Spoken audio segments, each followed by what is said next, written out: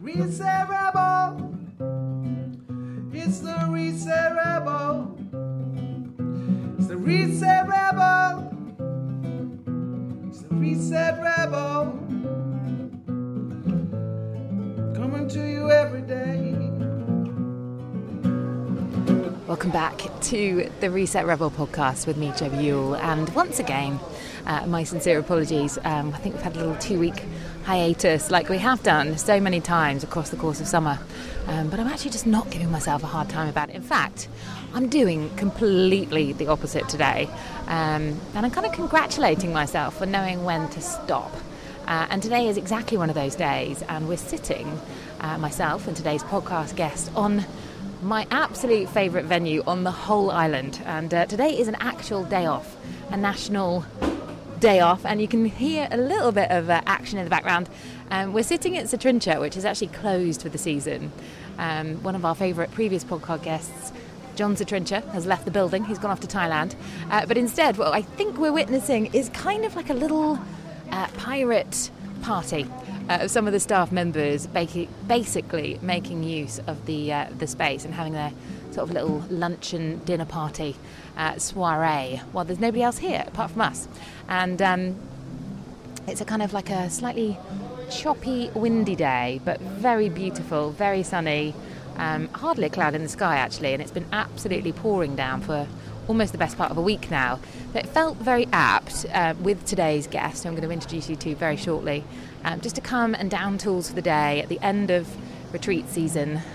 It's been a very, very, very busy October, and I'm just feeling really, really blessed actually to be here in this wonderful period of winter when there's nobody else really. There's a few people knocking around this beach. We just had the mojito man coming by 2 minutes ago, who walked from the length of the jockey club all the way down to Trincha with nobody here to offer us 2 drinks, which we didn't buy.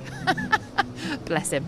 And of course the sort of sarong selling man, who I think was definitely trying to flog us some weed. So, you know, there's still some action to be had. But yeah, it's just a really, really, really gorgeous time of year to be here with one of my favourite people in the whole wide world, who I've been trying to get on this podcast for at least 6 months or more. But here she is, and I'm very, very, very happy that she's finally agreed to get on board with this, because as everybody knows, podcasting is one of my biggest passions in the world, and the other thing we do together is, of course, yoga. So I'm so happy and so privileged and so honoured and pleased to introduce you to my business partner of Holy Cow Yoga, Taran Boynton. Good afternoon. Good afternoon. Putting me in my biggest uncomfortable zone. Well, they say, you know, the magic happens when you step out of your comfort zone or lay on the beach at Trincha and drink cold Corona. So, you know, we're winning. Yeah, I'm definitely more at home on the yoga mat than with a big fluffy stick shoved in my face. Well, you know, I think my old boss used to call this my muff, my filthy muff, which, as you can see, as always, is covered in quite a lot of filth, fluffy nobules, which I think have just sort of, you know, collected at the bottom of my basket today, and sort of mixed and infused themselves with the rubbish at the bottom of my bag. It's kind of, you know, quite good to be shoving this in your face. Yeah, it's nice. It's never been shoved in my face quite like that before, darling. Well, I'm sure it never will be again, so take it while it's hot. Now, seriously, I can't imagine this podcast is going to be very serious, but, you know, to be here together at the end of retreat season, on the first day off, like the really proper first day off we've had really since our last retreat, is just a pure joy. And we're in our favourite place in the whole wide world, on Ibiza. Yes, in a very different atmosphere, normally heaving with people, and now it's super quiet, which is beautiful. To just feel that rest after retreat season is a special thing that we need to give to each other, isn't it? And to encourage each other to do that as we do, to just say, stop, down tools, let's go and just have a chilled out day, even though you are still making me work. I'm still on the job, wanted a day off, Jojo. Now here I am with your fluffy muff in my face. Well, I say cheers to that. Chin chin. It's the last one. We'll have to make this quick. It is. But you know, the other thing I love about this is there's no shortage of a spectacle when you're at Trincha. I think, you know, only a few, probably what was it, a month ago when we wrapped up the last retreat, we all came here the day after that we wrapped up that retreat, and basically there was a woman who just literally had like a little skirt on and was like dancing almost basically naked in Trincha, just having the time of her life. She had the best pair of boobs I think I've ever seen. She had the most even pair of boobs I've ever seen, definitely, and didn't care at all. And neither did anybody else. That's the beautiful thing, isn't it? Nobody, imagine doing that in England. Everyone would just be staring, but here nobody batted an eyelid. It was completely normal. And yeah, how lovely to feel so free. On the dance floor, dancing around in just a little skirt. I mean, she had the hottest bod. She had a little child with her. And it was like, you know what? If I was a mum and I had a little kid that age, I'd be pretty proud of my my physique as well. And rightly so. And that's why we love Ibiza and use it as a retreat destination. Is, you know, it's just a place that both of us feel unbelievably at home, and I'm lucky enough to call it home. We're obviously still trying to get you here, but you know, it's a work in progress. One of these days, it's on the cards. I'm not sure. I think Man is stamping his broom over there in frustration. The ice, darling, it's fine. Oh, he's breaking up the ice. I don't know what he's doing in there. But no, another thing about Ibiza, I was talking to a friend the other day about this. Piped. It felt like we're in the House of Commons now, actually. It's like, do we have to stop talking with that banging going on? No, we don't. No, I'm quite enjoying the cacophony and chaos that's usually it's a trincher. It's being replaced by a man getting his ice bucket prepared for another glass or bottle of rosé, and rightly so. End of season vibes. I actually still don't know what he's doing. He's hitting something with a stick. That's fine, as long as it's not us. So no, what I was going to say is I was talking to someone else the other day, another friend, about Ibiza and the fact that everyone seems to have the same struggles no matter what social status you're in. So the people that come and live in the vans here struggle with electricity and water. Yeah, I've got a friend who lives in, you know, the most amazing villa, pays a fortune for it and still struggles with electricity and water. So you can meet people and just have the common ground no matter what social status you're in. I think that vibrating sound is not electricity or water. It's a boat cruising past in the distance that's obviously very, very, very noisy. I mean, water here, we are surrounded by it right now in the stunning beach that is Salinas, but it's like, you know, water here to get clean, sanitary water and drinking water is a real issue. I've started doing it this week, boiling the tap water. So I do that at home. I boil kettles full of tap water and pour it into jugs so I don't have to go and buy the water. Just to do your little bit, isn't it, to try and save. As we all know, trying to not buy the plastic is hard. If you're out and you need a drink, you end up buying whatever you can to drink. So just trying to prepare. You have to be a bit organised to prepare, don't you? To plan for being eco-friendly. It doesn't just happen. It takes a little bit of effort. I mean, there are wells on the island that I go and fill up the water from regularly, but the one that's actually got the best quality is basically miles away, and the one closest to me, once you start to boil it, it's full of this white powder, which is like calcium, or it's just whatever it is. It's basically going to harden up your arteries and insides. It can't be good for you. So for me, I feel like the water struggle here is a very real problem. An issue. But, you know, when you do come to the beach and you are lying here in the sunshine, obviously wanting to stay hydrated, there are limited options to get hydrated, and we experienced that actually at Pasha not that long ago in the summer. I made a little post about it on the Reset Rebel account, because it was like, actually, when you drink the water in Pasha out of the tap from a plastic bottle that you bought for €10 from the previous 2 sips that you were privileged enough to pay all that money for previously, actually it doesn't taste salty. It's actually okay. Yeah, not salty. Neither of us died. Luckily. But no, we drank that tap water all night and it wasn't salty, and we didn't have any signs of sickness the next day at all. And we saved ourselves about €100 each. Are we allowed to say that, or are Pasha going to never let us enter the building again? I don't care. I just don't care. No, I'd rather not go to Pasha again if they're actually going to ban me from saying such a thing on a podcast. Well, if you do, take a bottle of water. Or a Corona. Well, I just, you know what really hit me the other day, actually, is I went to the BeFit gym with a friend on a guest pass because she just invited me. And actually, I forgot to bring my water bottle with me. And then the only option to get water, I went into the Passion Cafe, which is part of the BeFit gym, and I said, can I have a glass of water? And they said, no, you can only buy it. And I had no cash, I just had my card, which I didn't have with me in the gym. I was gasping. And the only option was to buy a plastic bottle of water out of a machine in a gym that charges like £100 a month for a membership. It's like, can you really not supply a water filter system? Yeah. There's different options as well that people can do, but we're just not doing enough, are we? But, go to different parts of the world, like Costa Rica, where I went earlier this year. Don't have plastic, don't have straws. They just don't have them. It's not a case of let's try and restrict it. It's a case of let's just not do it. And that's what we have to start and do, isn't it, to make a difference? I mean, every little helps, I think, as Asta says, but ultimately it's really true. And, I do try to walk my walk as much as possible on this island, but, they don't half make it difficult. Not easy. I think, plastic-free is an issue everywhere. And there's an event at the Hub tonight, actually, with there is a plastic-free organisation here called Plastic Free Ibiza. Yeah. And they are talking about exactly that. And I think by 2023, the Balearics, which is obviously the sea that surrounds this wonderful island that we live on, is supposed to be plastic-free by 2023 because there's a real issue here. I mean, obviously everywhere in the world, but I think that, it's going to be interesting to see how the Balearics will step up to that because, the problem is a crisis as far as I'm concerned because everybody comes here in the summer that's a tourist. They don't really care so much because they don't live here and all they do is buy plastic bottles. Where do those bottles go? How does people, none of those apartments that are rented out on a tourist licence, like everything that has a tourist licence in terms of the accommodation should have a water filtration system that makes it, that should be part of the licensing for those kind of properties because really it's not really the people that live here that are drinking water out of plastic bottles. No, it's the tourists. And then they get thrown on the beach and then they get washed into the ocean and makes a big old mess. But Ibiza definitely does better than England, I think.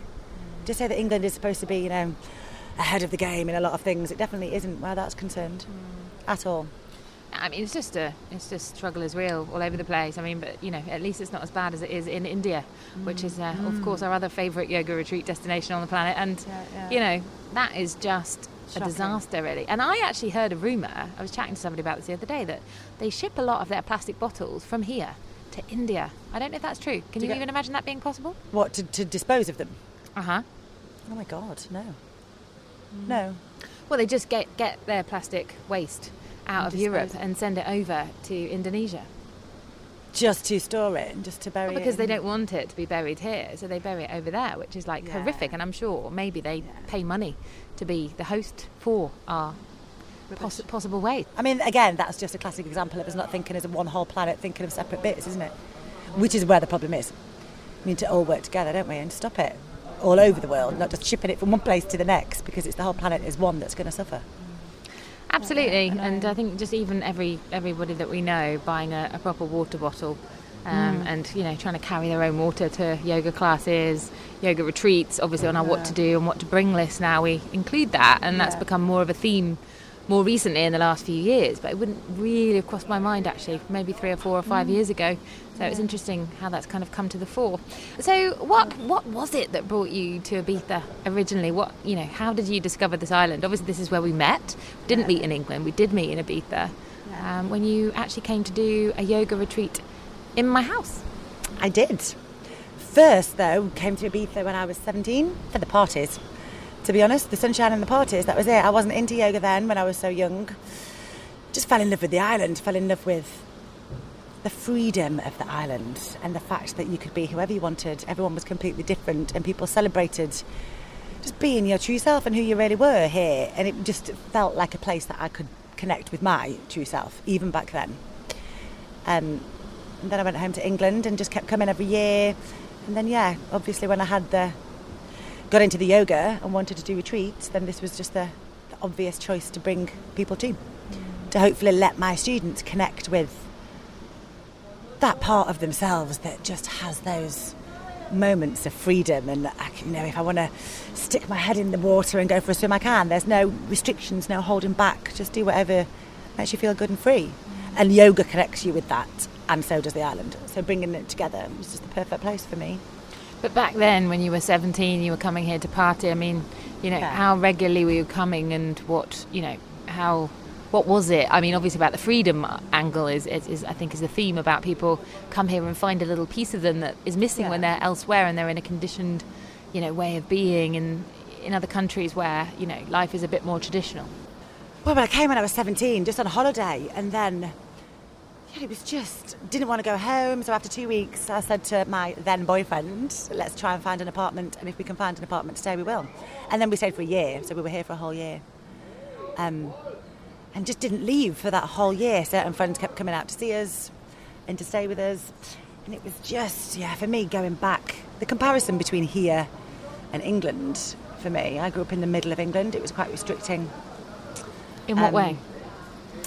In the way of I was doing my A-levels, I think, at the time, and I wanted to be a dancer. And I remember having a chat with a careers advice person.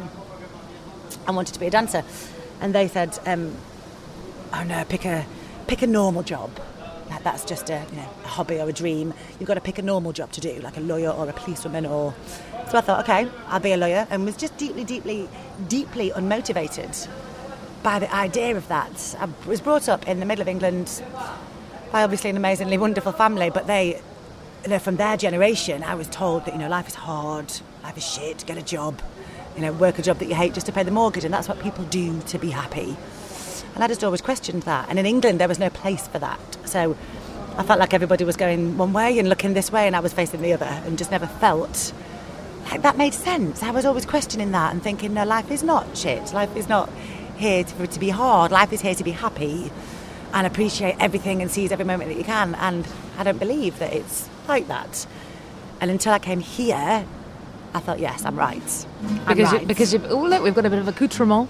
We've got our own little guitar. Life is wonderful, and life is there to be enjoyed and celebrated, and there is another way. And yeah, growing up in Chesterfield in England, like I say, everybody was going on that path. Nobody else was turning the other way, and I came here and thought, aha, that's where people are all facing the same way as me. But you came here and became a dancer. Yeah, so I was a dancer, yes, so I did do that, exactly. So I did come here and I was a dancer in Paris for a year. How was that? Amazing. Never had visions. I was visioning more ballet when I was talking to my careers advice, and because, you see, this is what happens, because they turned me away and tried to kind of shut my idea down, I ended up being a dancer in Paris in a cage. Not what I had envisioned, but I was dancing. Being hoiked above the dance floor for 6 hours of an evening and then let down for a drink of water in a plastic bottle. A slave in a cage. Yes. Yeah, so I did it anyway. This is what I mean. People will find, people will find their true path, won't they? Whether that goes this way or this way, they will always come back to the essence of what they really want to do. So yeah, that's why, since having children myself, I always so try to encourage them, because you either encourage them on their path and help them find that path, and it will be the righteous one or the right one for them, or you don't, and they'll find it anyway, but it might not end up being so wholesome. Well, I think there's many different paths, as we all know, but particularly in Ibiza, I think you can have a foot in both camps, and that's, the beauty of balance on this island, of being drawn to one thing and then needing the other to kind of reset and balance out. I personally, before I came here, I went deep into a yogi hole, and I didn't drink, and I didn't really, have any relationships with men for a bit, and I really went on the yoga path, and for about a year I was like deliriously happy, but then I was like, what the hell am I doing? Like, I really need to get a bit more balance in check. And my first year here, I completely undid all of that and went the opposite way. And I think now I'm definitely more, balanced. Yeah, a foot in all camps, actually, which is great. And I'm having the time of my life, actually. But I think, it's so easy to go in one direction and not, really consider all angles. And I think that's not happiness by being so disciplined. I love discipline. This is a word that's been coming up for both of us a lot recently. And I'm happiest when I'm disciplined and I can say no to things that I know aren't particularly going to embellish my contentment and my comfortableness. For the long term. Sometimes things that we think are going to make us happy for 10 minutes, and they do. But then it's the after effects of that, isn't it? But, what does yoga give you? And it's like, well, for me, it gives me a lot of strength. When I'm doing lots and lots and lots of yoga, I'm more able to say no, more able to tune into what it is that I want and what I need, what's best for me, and to say no to the things that don't necessarily make me happy. But what how would you describe that yoga journey, and where did it begin for you? For me? So yeah, like I say, I was 17, I was living here, went back to England, tried to settle, tried to conform, as everyone said, typical mortgage, blah, blah, blah, get happy, this is what you do. Tried it for a bit, didn't like it, ended up in Tenerife, came home, ended up in Thailand, came home, ended up in Florida, so just used to go back to my hometown for a bit, probably about 4 or 5 months, and then just think, no, I'm not ready, that's not me. And I did that pattern until I was about 21. Then I got back to England and thought, right, I'm going to do that, get a house, and I did it. Then spent a few years, or maybe 1 year in Chesterfield, and then moved to London. And then... What took you to London? The same job. So I had a job in Chesterfield, and they just transferred me to London and said... Because I was good. I've always been the kind of person that if I'm doing something, I do it 100%. And I try and do it well. So even though I wasn't particularly happy being a financial advisor, which is what I did. Dear God. Can you believe that? Have I ever No, I told you can't that? actually. I think you have mentioned it in the past, but I tried to block it out of my mind. I'm really shit with my own money, but I was really good with everybody else's. So, actually, I just managed the office. So I was in the middle of London Bridge, managing an office with 45 IFAs, so financial advisors from the city of London. I look back at it now and think, oh my God, how I ever did it. But I did, I loved it. It was a challenge. It's completely not me. Then I had kids. Obviously, I met Keith, my fabulous husband, ex-husband now, but still fabulous husband, and had 2 beautiful children. And before I got pregnant with Ria, I wanted to do something to get fit. That's the honest answer. So I went to a gym and stumbled into a yoga class.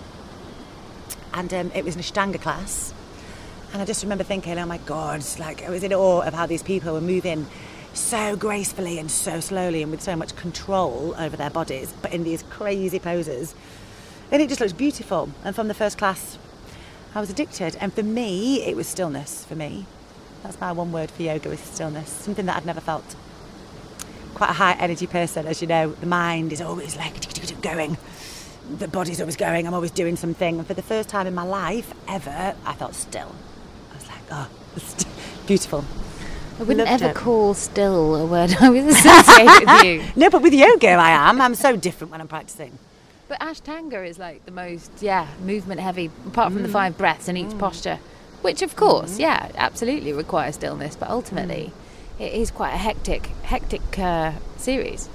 Yeah, hectic. I don't feel hectic with Ashtanga strong. I feel hectic with all these crazy yogas that are now being invented, like rocket yoga and or whatever, all these other yogas that are fast and furious and the music's loud and rah. That's not my thing. My thing is Ashtanga to me is slow and controlled and steady. Strong, yes. Continuous movement, yes. But steady. And really slow. You're supposed to feel very relaxed and very calm with it. That's what the breath's for. That's why you marry it perfectly with the breath. So I don't ever feel like that when I'm practicing. So that journey began in a gym, and then In a how did gym. you take that further to go, right, I want to go on a teacher training, and what took you there? Yeah, so I carried on doing it for a year there. And then even though she was an amazing teacher, teaching in a gym, you don't have the same students. I don't think she could be her best teacher there. So I then found another teacher called Melanie Ashley in London, bless her, who was in St Albans, where I was living at the time, who was, to me, a true yogi. Absolutely beautiful woman, taught me such a lot. And I remember walking into the class and she said, have you done Mysore before? And the typical ego kicks in. It's like, yes, I've done Mysore. Thinking, I have no fucking idea, what's Mysore? Didn't know anything about it. And then she was like, okay, carry on. And everybody was just, Mysore is self-practice. You just do your practice and the teacher comes and helps. I hadn't got a clue what I was doing, and then I had to quickly own up that I didn't really know what Mysore was. And from there, we had a beautiful relationship, and yeah, my vulnerability was brought out from the first class. And I still love her to bits. And so when I had Ria, I had my first daughter, I didn't want to go back to doing the financial advice that I was doing before. And it was her that suggested that I teach, because she could see how much I loved it. And she suggested that I taught. Not with her, not not do it with me to get some money. It was go and find a teacher training course and do it. And I did. I did my teacher training with Ryan Spielman in London, which was amazing. And I've not looked back since. I've been teaching ever since. So you did the 200 hours in Ashtanga? 200 hours with him, and then I did a 300 hours in India after. But he was the first one that I did, yeah. Who was the second teacher? In India, I can't remember their name. It was at Mandram in Ashiana. It was Ashiana in Mandram Beach. Okay, so that's where I did my first teacher training. We must have had this conversation before. We have had this conversation before. Yeah. It's weird, isn't it, that we've had the same kind of little path. Oh, it's the mojito man. He's coming back. He's not taking no for an answer. Are they free this time? You're trying to reduce the prices now. Yes. Oh, we've gone down to €4 a Tea pop. for €8. What do you think of her toes? Muy bonito. Taran, just to be man on the scene that's describing what's actually happening here. Taran is having a foot massage of her incredible elephantitis, which she has in her toes. My grande toes. Oh, that's good. Taran is having a foot massage by the mojito man, who is one-handedly holding his tray of strawberry daiquiri And massaging my feet. yeah, there is a mojito man actually that lives in Ibiza, and he works in Formentera as well. And he's got a brilliant Instagram account. He's got like 100,000 followers or more, and he basically makes mojitos in the sea in his diving gear, and then he swims over to yachts, and they've usually got celebrities on them. And he basically, makes cocktails for very wealthy people on boats, and posts it on his Instagram. And I think, he goes to Barbados in the winter. And Taran's having a wonderful time. That was so nice. Maybe that's what happened to that boat over there. Oh, thank you so much. Not today. Maybe that's what happened to that boat over there. That the boat right in front of us, it was sitting outside the Trinchant, right in front of us. I was here with you, actually, probably about 6 months ago. And there was a boat that had been sort of moored, obviously by accident, on some sort of Posidonia, the seaweed that comes into the shore. And I think it was probably upright for maybe a month or two. Now it is on its side with some brilliant graffiti artwork on the underbelly of it. And it's become almost like an art installation on the beach of Salinas. Now, no one seems to know how this boat got stuck there. Or why it's not been moved. But I'm saying, like, maybe Mojito Man obviously served up one too many to the skipper, and that's how it ended up on the beach. Really, hashtag only in Ibiza. Anyway, back to the yoga chat for the podcast. I mean, this is so yogic, chatting to Mojito Man, but it is all about the balance. A day off should be a real day off, and you should be able to have a few drinks if you want to, and eat a bag of crisps like we did with our lentil roasted crisps that were called Eat Healthy. We have to talk about those. I quite like Eat Real. 40% less fat, gluten-free and vegan lentil crisps. They're just divine. I mean, they were the most delicious thing with dill flavour. And we're not being sponsored by them, but I have to say, if you find a bag on your travels, do invest, because they were one of the most delicious things I've ever consumed. Because it's hard to find healthy stuff like that tastes good. Especially in Spain, unless it's like a bag or a basket of bread and a tub of alioli, which is very hard to avoid over here. Yeah, I haven't had any yet. I've been on the island for how many days? 3. No. 4. 5. Any advance on 4, possibly 5. I got here Monday. Okay. Tuesday, Wednesday, we're not having any today. 4, you're right. No, I don't mind having a little day off, but it doesn't end in a basket of bread and a tub of alioli. I think mojito for me is there's a guy over there who was sort of all stretched out under the wings of Satstrincha, which are kind of like a thatched roof made from these awesome like palm trees. He's naked as the day he was born. He keeps glancing over very hopefully, not quite sure. He can massage your righty. My lefty. Oh, the lefty's available for you. He's got 1 foot left. I can't believe he. Did you hear what he said? I was trying to. He said "muy grande." Muy grande. Yeah, exactly. You have got the biggest trotters in town. My big toe. I have a toe knuckle. That's why I can balance in yoga so well. Basically, you are a machine, a yoga machine. I mean, I haven't met a more lean, mean fighting machine in all my days. And the moment we met at Samskara at my retreat house, 4 years ago? Yeah, it will be now. Yeah, I was a bit in awe of your physical attributes, which are basically an ironing board for a stomach. The longest, skinniest, most muscular, lean, fantastic, strong legs. And arms like Madonna, basically. My yoga inspiration was a lady called Sally. No, I can't remember her last name right now, of course. It has been about 10 years since I saw her. Yeah. But Sally from Brighton used to teach us flow class with music, but it was her body, as well as the fact that she put music with yoga, that first made me think, ooh, this is interesting. It was a cross between sort of like a flow, vinyasa class, really, but with music, and she would build the sequence, and we'd go round and round and round the mat in all different directions, and then at the end she would put the whole thing together almost like a dance to music, like all the different sequences. Then we would then put the whole thing together and do it to music. And she used to be an aerobics instructor, and she had this bleached blonde hair, and she taught right up until she was 70, but her arms were just so defined and so lean, just like yours, and her physique was just so strong, this tiny little waist and this gorgeous body. And she was just, strong, like really.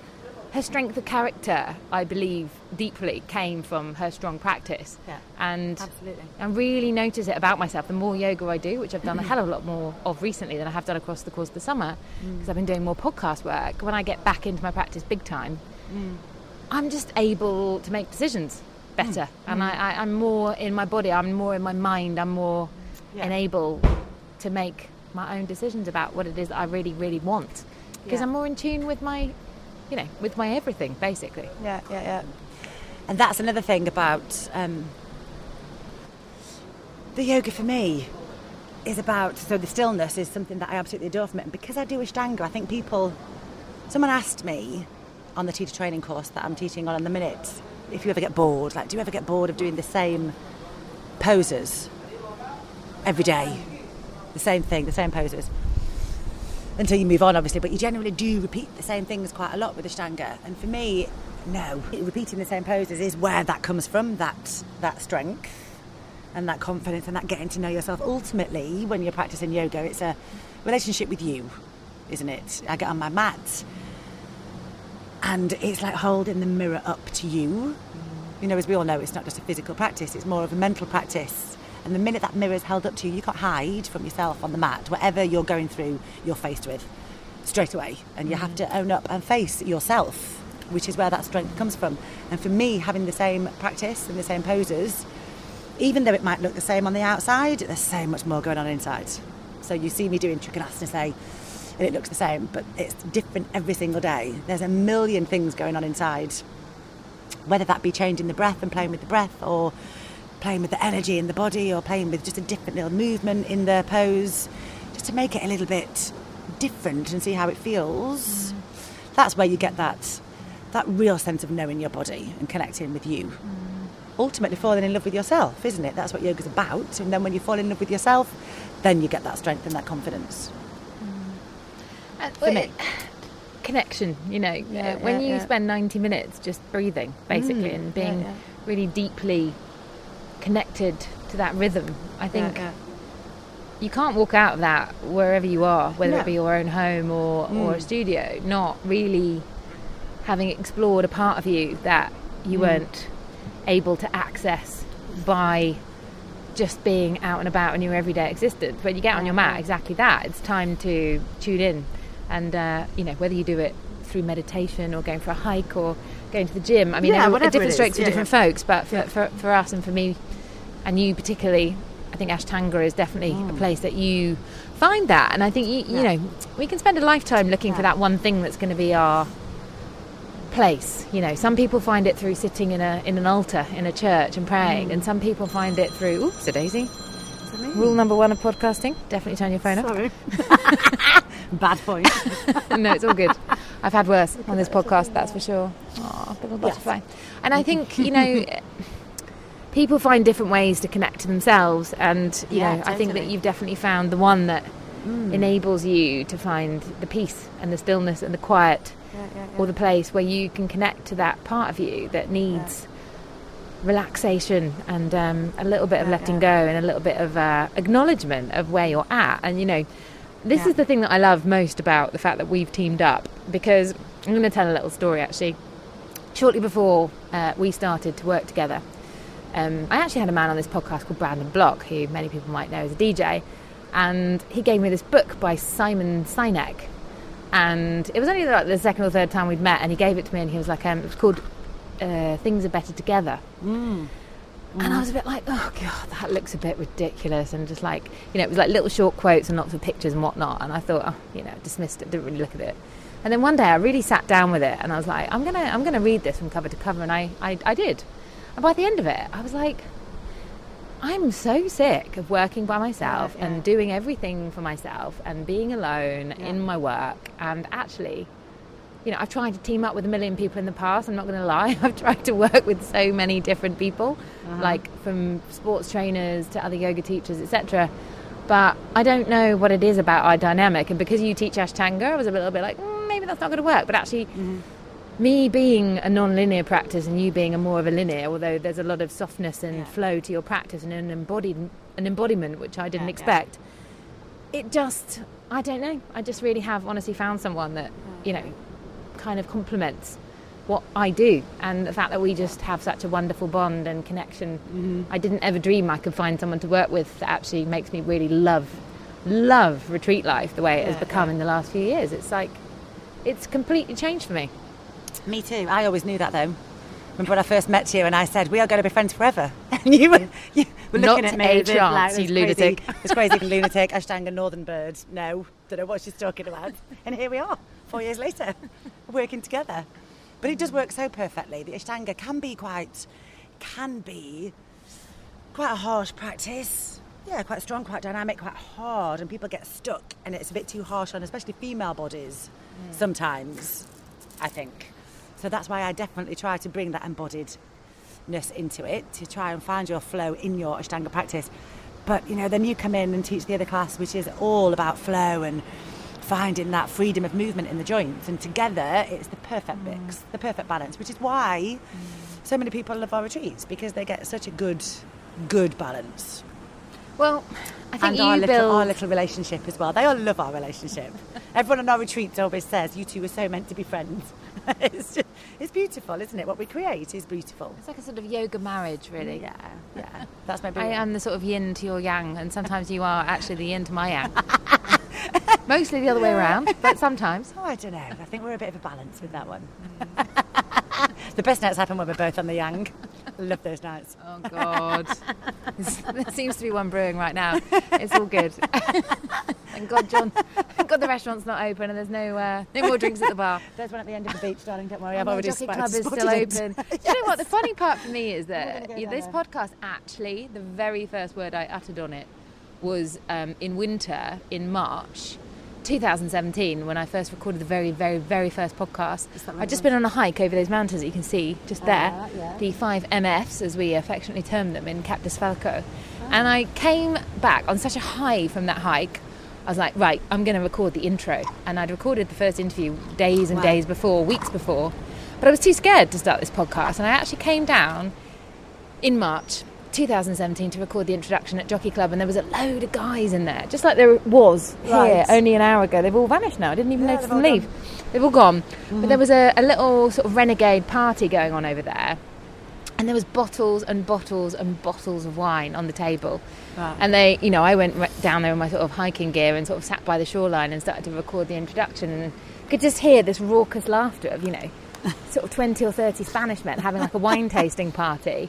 Nice. In the Jockey Club, out of season. It's like, there's just... It just feels kind of like coming full circle here, to a degree, sitting here doing it now with you at Satrincha, out of season. And although I love Satrincha in season, when it's all rocking and there's people and there's music, this for me is probably like my favourite time of year, October. And we just, finished our retreats for the season, and it's just a magical time of the year to be here, and to be here in, I don't know, well, we're both in bikinis. And it's so blissful to be here in the peace and quiet of a sort of an October Friday afternoon. Happy days. But that's back to the balance thing, isn't it? So you've got to have the crazy, like, summertime of Ibiza, but then you've also got to have this rest period. And that's what we talked about this morning, about, okay, now it's time to rest. We all need that, don't we? The busyness and the rest. But it's so hard to, actually... Okay, this is the battle I had with myself this morning. We were going to go to yoga this morning together at 6 a.m. to my other favourite, or my Ibiza favourite yoga teacher on the island. There's not many people here that teach yoga that I really, really love their classes, I'm not going to lie. And anyway, Anna McCall, who I absolutely adore, was doing this intensive this week, and I really had a word with myself at 6 a.m. this morning, because my body said... No, you're not going to go. But my head was like, well, I'm sorry. I'm awake now and I'm not going back to sleep. So you're either going to lie here awake and feel guilty about not going, or you're just going to go. And it's like, where does that line between self-care exist and the one between not being a flaky person in Ibiza who says they're going to do something and not turn up? Now, which is it? Is it self-care, or is it commitment and being respected as a person who actually commits and agrees and decides to attend something and keeps their word? That for me is all part of yoga as well. And this morning I really was stuck between a rock and a hard place of, oh my God, I'm exhausted, like I feel like I want to cry, but equally I really want to go to that class and show up and be seen, because I said I was going. Now, how do you win that battle in your head? Because you are so much more decisive than I am. And you're much more able to tune into what you really need and just say, well, I don't care what anyone thinks. I don't want to go. And I'm not like that, because I actually even texted you and was like, oh, I don't know what to do. Yeah. Did you? Well, this morning? Did you? No, yesterday. About another thing that I'd agreed to do, which I was just so tired. I just couldn't actually go. I actually went to bed and stayed there for about 12 hours. Yeah, but it's so important to just know what you really want to do. And generally people understand if you've said you're going to do something, then you should always try and stick to it. But there are just certain times that if you've been working as hard as you have, you physically cannot do it. And that person understands. And how many times, I've done this a million times, and we've done this with each other, that I'm sitting at home thinking, I don't want to do that, but I'm not going to let Joe down, and then you'll cancel or the other way around, and I go, thank God. So generally, if the energy around that one decision is, I'm not going to do it, then you can guarantee the other person is probably feeling exactly the same. So you just got to be true to yourself, always. Never put yourself in a situation that you don't really want to be in, because then ultimately you're expecting everybody else's happiness to be based on the fact that you're there, and it isn't, is it? Like, it isn't, and it shouldn't be like that, because that's too much pressure, and they're fine without you. And the only argument for me with that is with yoga, because there's many a time I self-practice a lot because I practice Ashtanga, and there's many a time that I think, oh God, like my body's tired, or can't be bothered to get on the mat today. And I do think that, even after 15 years, I do think that. But I've never, ever, ever regretted a practice. I've always regretted the times I didn't get on my mat. Well, so that was what was going on in my head this morning. I was like, how am I going to feel when it gets to 9 a.m? And I've done 2 hours of yoga from sunrise? You're going to feel amazing. And I did. And I actually cried on my mat this morning. I had every emotion known to man. Mm-hmm. I huffed and I puffed, trying to get into eagle position. Like, I just couldn't. I had no balance. My ankle was weak, so I got a stupid spider bite. I was hot, I felt sick, I felt heavy, I felt rage, actually. There was one point where I was just like, obviously I didn't externalise that particular language at 7 a.m. this morning, but I was like really not happy.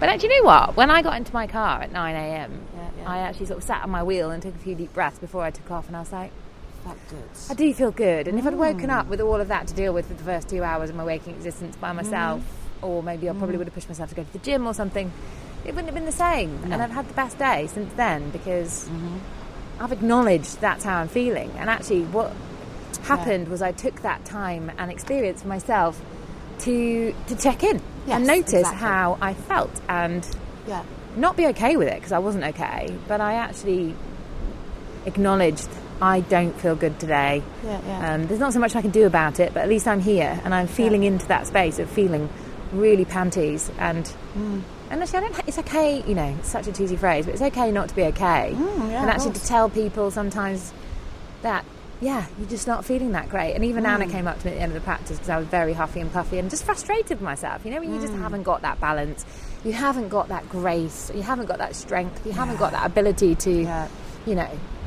do all the balancing poses and twists. And for me, eagle pose is probably one of the most brutal anyway on a bad day. That's like actual human torture.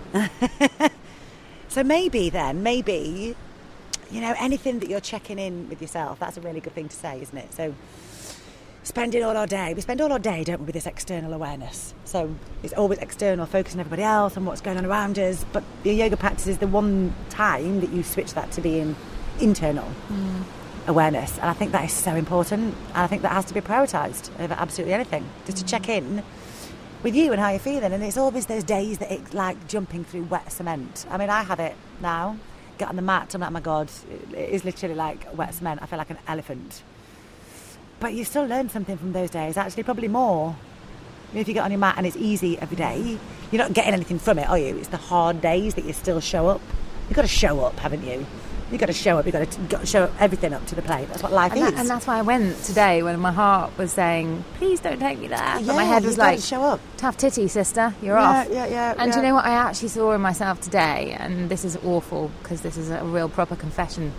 And so yesterday I woke up and I felt amazing. Like really, really the best I've felt about myself in a really long time. And today I just felt exactly like what you just said, like an elephant, like the biggest, fattest, heaviest lump of cement known to man. I feel like I'd just come out of the old concrete mixer. And I was like, hang on a sec, let's just look at this for a minute in my mind as I was practicing. And I thought, well, but if yesterday you felt incredible, light as a feather, and today you feel heavy as a lump of cement, nothing's changed between today and yesterday. It's just your head. It's just your way of feeling, and you have to acknowledge that that this whatever you're feeling is just in your head.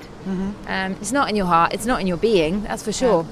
And in that moment, I was like, how interesting, actually, that I can feel so different about my body from one day to the next. And I think, I know that you don't get that, but, I definitely do. And I think as a woman sometimes, it is like really hard to persuade yourself that from one day to the next, nothing has changed. You haven't put on 10 kilos overnight. It's not even possible, but you might have just done certain things that just make you feel a bit heavy the next day, and that's okay. It's okay to feel heavy, and it's okay not to be able to get into a twist or a balance and feel weak and tired and a bit pathetic. But just acknowledging that's how I feel today. Well, of course, then you have to treat yourself with a little bit of kindness with the rest of the day, and just not hammer and tongs yourself. Because I was thinking, I'm going to go to the gym after this. No, I took myself home. I chilled out. I made you some nice brunch and got a bit homely and got in the kitchen, and actually I felt great. I felt really great after that. It took me a bit of time, but I got there in the end. And that's all you need sometimes, is just the yoga practice in the morning, and that's it, nothing else. That's what these old sages and yogis did, yoga and then nothing else. But we have to also remember that we're living in the Western world, so it's not so easy. If we could all go to 2 hours of yoga in the morning and then sit and meditate in a cave for the rest of the day, then we'd all be very relaxed. But that's not our world, is it? Well, certainly not your world. But we have to bring yoga into our Western world and our Western way of living, which means that, you have to, do the practice in the morning and then do whatever work you have to do in the afternoon, but give yourself a break as well. Absolutely. That's what the yin and the yang is, isn't it? And if it's, if that for you is being a purist and going home and having a mushroom burger and chilling out and whatever, then that's brilliant.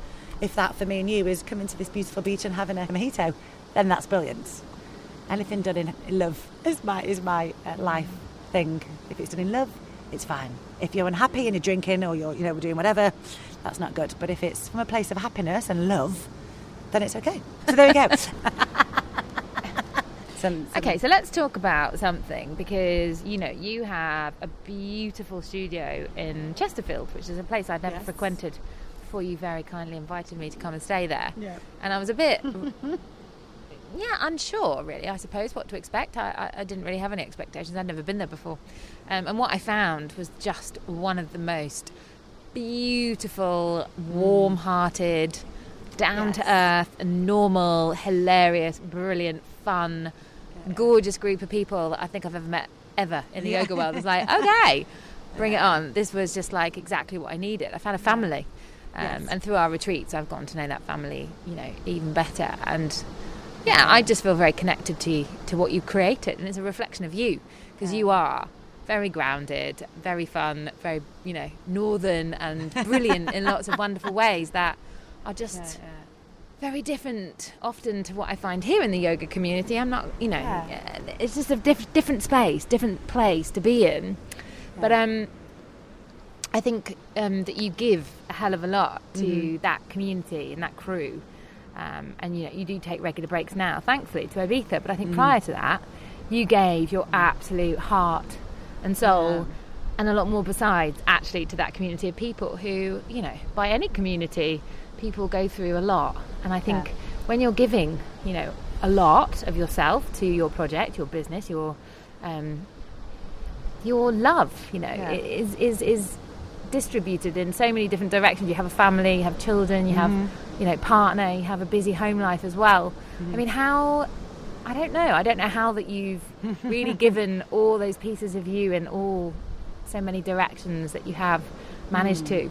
You've had people, even, I hope she doesn't mind me talking about it, the last lady that we had on the retreat who we gave a free space to, Sally, like, the most beautiful lady in the world, who obviously just got over cancer, was given a very short period of time to live, and she's still with us.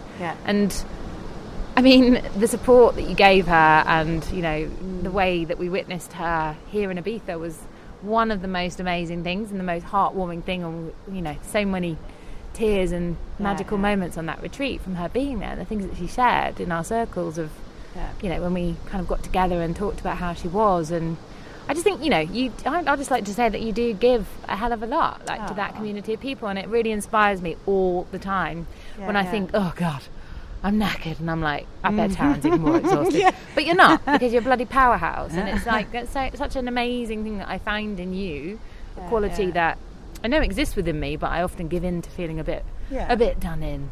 And you know, maybe that's a self-indulgent quality in me, but I know that you basically never rest until you get here, and then you sort of collapse in a heap. And it's like, it's nice to see you relax here. This is a nice thing to do today, because it's like, you know, you do give a lot, and I just think recovery and rest and recuperation is really important as well in the aftermath of that. Massively important. And I do feel guilty. For the first year and a half, so I moved back to Chesterfield from London, had this massive passion to open a studio there. Was teaching in London for years, but there was a lot of it there in my hometown. There was just no yoga in my hometown, and like I say, it is a bit of a, as beautiful as it is, I really don't want to sound like I'm putting it down because I adore it, but there's a lot of mentality there of, you know, you have to work a job you hate, and life is shit and life is hard, and just get on with it. And I just wanted to bring this beautiful practice back because I know people would benefit from it. There's quite a lot of depression in men there, especially men of a certain age. Well, everywhere, yes, but it was particularly high there at the time. I was hearing of a lot of my friends whose teenage son knew another teenage son who'd committed suicide, and it just seemed to be a little bit more prevalent, and there was no yoga there. So I moved back there 3 years ago, opened the studio 2 years ago.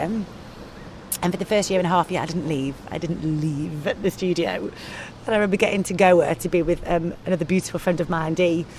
And she just looked at me and said, "Oh my God, you're so white." My body had white? I know. But my body had seen literally no sunshine for a year and a half. I had like the blue, purple knees. Just was there, giving it everything I had.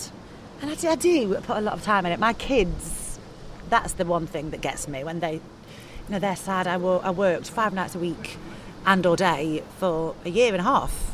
Worked a lot, did most of the classes myself. I was teaching 36 classes a week when I opened the studio, just me. And then I got another beautiful girl called Layla, who's like my right-hand girl. Now there's 8 of us there, so it's just expanded and grown. So I've stepped back, teach about 12 classes now, so I have more time. But then running the business has taken over, so, you know, I still have to put a lot of time in. But when it's a love and it never feels like, again, probably a cheesy line, but it never feels like a job. It's just a love and a passion. And I feel, even now I don't pay myself for some months. There's no money for me. Now there's more teachers, I have to pay them, so there's nothing left for me sometimes. But it's not about that. It's about, I feel so abundant in my life. So lucky. So abundant. I've got a beautiful home. I always have money for things I need, always. Even if I think, how the hell am I going to afford that? It always just happens. I can come here and be with you and be in Ibiza and, you know, lucky enough to teach between here and India. And to me, my life, I feel super abundant and super lucky. If I had £10 million in the bank, I couldn't feel any happier. I swear that's how I do feel. And I think that's because I give such a lot, and it comes back, and it does. And that is the natural way the world is. So it never feels a chore to give because I have so much. And time, I suppose, is a thing. But yeah, when you see how much people are benefiting from it, there's no way that you can not. And thanks to my mum and dad as well, who will probably listen to this podcast. I need to say a big shout out to mum and dad. Shout out to mum and dad, who, swear to God, without them, would never have happened. They are absolute legends. They came on our retreat in February in India, and they're both just powerhouses, just like you are. Took me on hikes in the old peaks. I killed you. Good Lord, my bottom wasn't the same for months. Just cracked me up. They're so similar to you, it's ridiculous. Yes, and they did say to me after, "We thought Jo liked walking." I was like, "No, she does." I met my bloody match, that's for sure. But no, I mean, I was single at the time. Me and my partner were separated at the time.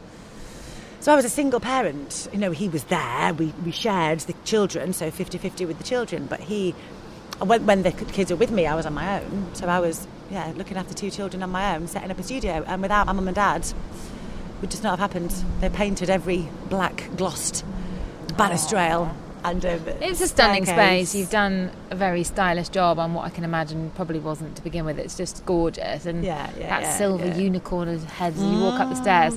One of my favourite features. It's just stylish and cool and lovely and beautiful. But it's plain. It's not very fancy. It's very white walls and natural wood. I think the fanciest thing is the unicorn head, isn't it? It's not, there's no bright colours, it's just natural. And It's that like to you me sort of poking your head out of the wall.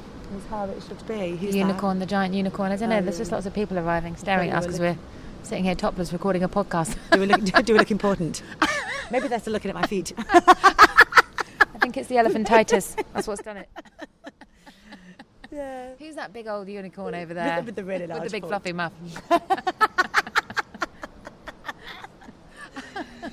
But yeah, people do say that all the time about this. Oh, you give so much, and I swear to God, it never feels like that. It doesn't.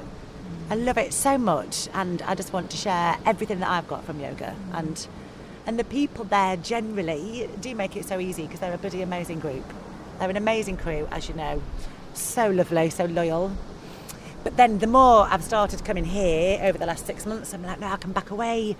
The plan was always to step back a little bit, spend more time with my children, which I do now because it's not sustainable to do that forever, and I wouldn't want to miss out on them.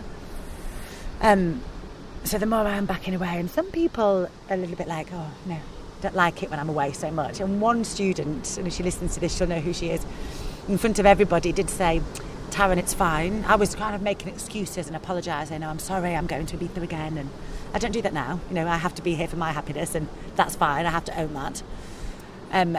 But I was still in that apologetic mode of learning to step back. And she said, Taran, we need you to go to Ibiza. That's where you get all your light, and we need you to come back and share it with us. And to me, that was beautiful. It was like, yes, if I'm going to be this positive energy in your life and deliver all of this here so that everybody can share, the classes and the energy that I bring, then I have to have that energy. But let's turn that around. And I need to get mine from because here. I think, I've talked about this so many times before, but it's like my really old close friend from London, Molly Gunn, who has a website called Selfish Mother, and it's like about mums who are selfish because they take time for themselves to recharge the batteries and come back the best version of themselves and ready to give to their kids again. Yes. It's like, you do exactly that. You Yes. come here, you recharge the batteries, you go back and you are the best version of you, Yes. ready, inspired and recharged and, wanting and able to give again because you are full up. Yeah. But when you're not full up, when you are literally power down, power out, Yeah. that is not a good place to be for a yoga teacher. And I think it's quite easy to go there. I don't think you do that often. You come here sort of still a third full because you're just basically like the bloody, I never let myself get empty. No, but I think so many mums do. And that is why the retreat thing is so valuable. It's like, is it selfish to go off and leave your husband and your kids and come on a retreat to Ibiza? No, actually it's not, because what are you going to go back and be like when you get there? And that's exactly what actually pretty much every beautiful parent who left our retreat in September said. Wow, I am so raring to go when I get back. I'm a different person than when I was when I left. And I've got so much more to give. I've got more patience. I've got more, I've got more of everything. Like they're just completely ready for action. And I think, as we are doing today, having a down tools day, it's important to take time out. And that means, honestly, not sitting on your laptop or just being seated. It's really leaving the space and going somewhere else. And I think when you get out of like your, natural habitat, as I like to call it, and come to somewhere completely different, like a different place in the world, you really get that ability to view things from an entirely different perspective. And I think that's really important because you can't, as Steve Jobs always said, you can't see how the dots are going to join up looking forwards, but when you look back, when you've got that ability to take a step back, you can really see how things are or how they were or the changes you need to make. And you can't do that while you're in it. You can't see the wood for the trees. When you actually go to a different hemisphere, you can actually really see what's going on in its coldest, brutal, hardest sense. And it's not necessarily a bad thing. It just means that you can really figure out how the changes you need to make and what it is that you need to gently round off or embellish or reconnect or just reflection, isn't it, as well? I remember on our last retreat talking about Sally, the lady who was really poorly with cancer.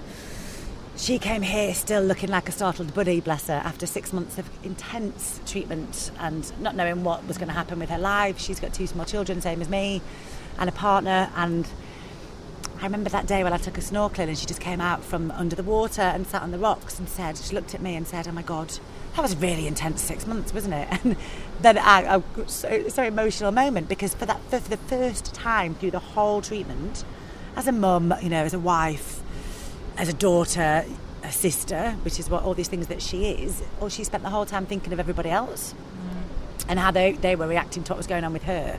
So to bring herself out of that space to a different country on a yoga retreat where she was given that time to check in, everything we've talked about, she for the first time turned around and said, oh my God, that was mad. What I've been through was absolutely mad. And just allowing it all to soak in and reflect back, do the work that she needed to do. And I can't tell you, I showed you the photo of her the other day, that she's gone back to England with this absolute beautiful energy. She's had a new haircut. She looks amazing, amazing. And she's taken all that back to her family, to her kids, to her husband, to her parents. So what a beautiful thing to do, not just for you. How is that selfish? But everybody else is going to benefit from that. It's not selfish. That is the joy I take from doing this podcast, and that's why I continue to do it. I mean, obviously it's not particularly a hardship drinking mojitos and sitting on Satrincha Beach. Hard day we've got today, don't we? But for me, this does take up about a day of my working week to record it, to edit it, and everything else besides, and I don't get paid for doing it. But the last lady we got on the Round the Island walk, who came, Brooke, with Toby Clark from Walking Ibiza, who very kindly donated a space, and same thing. And it was like she came here really anxious, just lost a job, depressed, loads of really major mental health issues going on still, which she acknowledged fully, and bloody hats off to her to come here and sort of thrust herself into a walk where she knew no one, she didn't know how it was going to go, and actually, I mean, the posts I'm seeing now on Instagram and the conversations I've had with her in the aftermath, she's just reborn. She's found connection. She found nature. She found, a real part of her, again, that was missing through the nature and just being here in Ibiza and being away from all of the other stuff that drives you kind of insane. Because it's just so different here. And of course, yes, it's not reality, apparently, but it is. We make our own reality. And everyone, I never ever forget when someone said to me, oh, I think you've had far too much fun for far too long, who shall remain nameless. But it's like, no. Oh, yeah. I mean, that was only about 3 or 4 years ago, and that really stuck in my head for a really long time. And I was like, maybe I am just here having too much fun. Maybe I am not taking life seriously enough. Maybe I should go home and get a proper job and be really miserable like, the rest of my colleagues were when I worked in a very serious newsroom in, London as a journalist. It's like, no, you know what? So what if I'm having way more fun than most people back there? Because isn't that what life's about? Why does it have to be about being so serious and having a house and buying lots of things that you then, have to work even harder in a job that maybe you are not as keen on to keep all of this stuff that's I just really recognise isn't just that important to me anymore. I've got like a really lovely home now, finally. It's taken me a really long time to get there. But now I have got there. There's not really much else that I need or I want in my life. It's like, this is perfect. This is actually perfect. I'm in an island where I really want to be. And of course, there's a few little bits and pieces missing from the jigsaw puzzle, but please find me somebody else, somewhere else, that isn't feeling a sensation of missing or lostness somewhere in one pocket of that tick box list.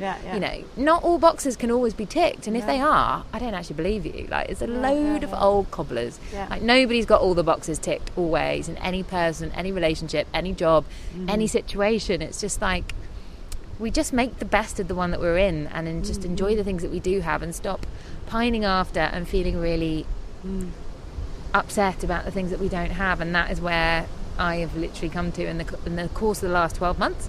I just feel quite grateful, actually. It's taken me a long time to really drop into that space, and actually I'm just like beyond grateful. I feel grateful. That's a good word. I feel grateful every day for the wonderful things in my life. Absolutely grateful. But materialism's a big one, isn't it? And some people like that, some people need that, and that's absolutely fine. Everyone's different. But I think if you can step back from the materialistic side of life and the desire and the wanting, you can find yourself in a very happy place. Because ultimately, that is the only meaning of life, isn't it? To be happy, surely. Like, if you just get rid of all the desires, wants, needs, blah blah blah.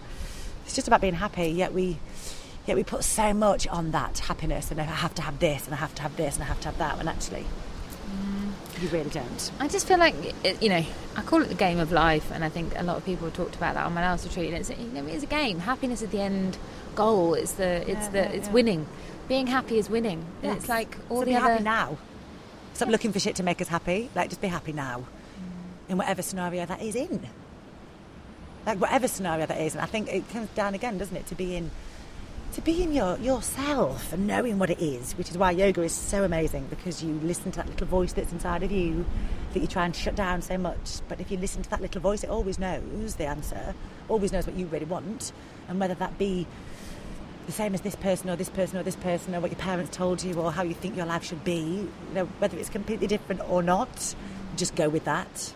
But you said that little voice, and that's a brilliant thing, because it's like, why is it little? Why is it little? Why can we not make that voice bigger and louder and stronger and deeper and, you know, give it a few more octaves? It's like, actually, do you know what? No, that's the voice. What happens if you don't listen to that little voice, though? It gets bigger and bigger and then starts to shout at you, and that's when we get kind of crazy. Is that why you're mental? Yeah, my voice is quite large. Same as my toe. Toes. Yeah, I was going to say, it's not just the one, darling, I hate to tell you. No, they're all the same. Just all 10 of them. Luckily for me. And I can do eagle pose. This little piggy went to large school. No, it's quite beautiful. I'm going to paint them. My dad said that to me once. Taran, don't ever paint your toenails. You don't want to draw attention to them. That's what my dad said when I was about 13. That's why you've gone for muted, sort of pale, dull beige tones on them. That's a very cunning disguise, as Baldrick would say. Got a cunning plan. Let's just paint our toes the same colour as our skin. Hopefully no one will notice how ridiculously big they are. Moving on from that, we've actually, do you know what, we've been talking for over an hour, way longer, we have, and I think we should end on what it is that we have to offer in 2020, because we've got some very exciting things brewing. Yes. First up is the first retreat of 2020 in March, 17th to 24th, in Goa, our other sort of favourite place on the planet. Another country beginning with I, which is obviously very important to us. Another country beginning with I is Ibiza. And India. Oh dear God. I just thought Goa doesn't begin with I. No, darling, it doesn't. It's just a state and India. A province of the wider format. India and Ibiza. Yes, so the 17th to the 24th, and then we have Ibiza in May. 22nd to the 26th. So it's another bank holiday weekend, like we like to do, so that people don't have to take so much time off work and down tools for too long. Talking of which, we should also arrange some weekends in England, which we should let everyone know about soon. Well, actually, one of the most wonderful things that I'm going to be doing next week, I'd love to give a little mention to, again on this podcast, we had Justin Manville as our last guest from World Unplugged, but next week, not only am I going there to record a podcast, which I mentioned on the last show, but actually he's invited me to teach yoga there in their Avalon Wellbeing Centre. Now, this is a stately home near Leeds. It's only like an hour's flight from Manchester or Leeds or it's in a place called, I think, Broughton, near Skipton. And it is the most beautiful place. And actually, not only am I going to teach yoga there in one of my, like, literally wow kind of places, when I saw the pictures on Instagram, it's got a stunning yoga space, but I think we have to definitely ask what kind of dates they have, maybe for next summer or whenever. I mean, I'd love to do something quite festive around Christmas. Oh my God, the mojito man's coming back. Running for the hills. But we should definitely do something in England. Absolutely. So many of my clients at Holy Cow would love to do a week's retreat, but can't either get away from the kids or work or whatever. So to have a weekend would be a bit more accessible to people, I think, would be lovely. Yeah, I think it's good to mash it up, to do something that sort of neck of the woods. Mm-hmm. Obviously, we've got our retreat in Goa, which is actually almost full in the Mandala, which is right next to where both of us did our teacher training in the north of Goa in Mandram, with the most gorgeous flat beach that kind of feels like you're walking on the moon. It's just a gorgeous spot. So I'm very much looking forward to that. But of course, kicking retreat season back off here next spring in May is going to be gorgeous as well. So yes, aren't we lucky to be living this life and having the most wonderful people that come on our retreats and bring us all the joy to this magical white island. And I think we're both basically busting for the loose. We're going to go now. I'm sitting on my heel right now, my rather large heel. Very Ashtanga pose that's Ashtanga-esque way, blocking off all one's tubes internally. Oh dear Lord. Thank you for coming and joining me in It Trincha. wasn't as bad as I thought. There you go. I enjoyed that. I could talk some more. Well, tough luck. It's over. We've run out of space on the old hard drive. Love you. Love you. Thank you so much for listening here on the Reset Rebel podcast. Come and find us on Instagram at The Reset Rebel. And also, please, please, please, if you haven't done already, if you are listening on iTunes, go and leave us just a one-line review. Give us a few stars, and we will love you forevermore for cranking us up the old charts on iTunes and giving us a little bit more traction. Lots of love. Until next time. Bye.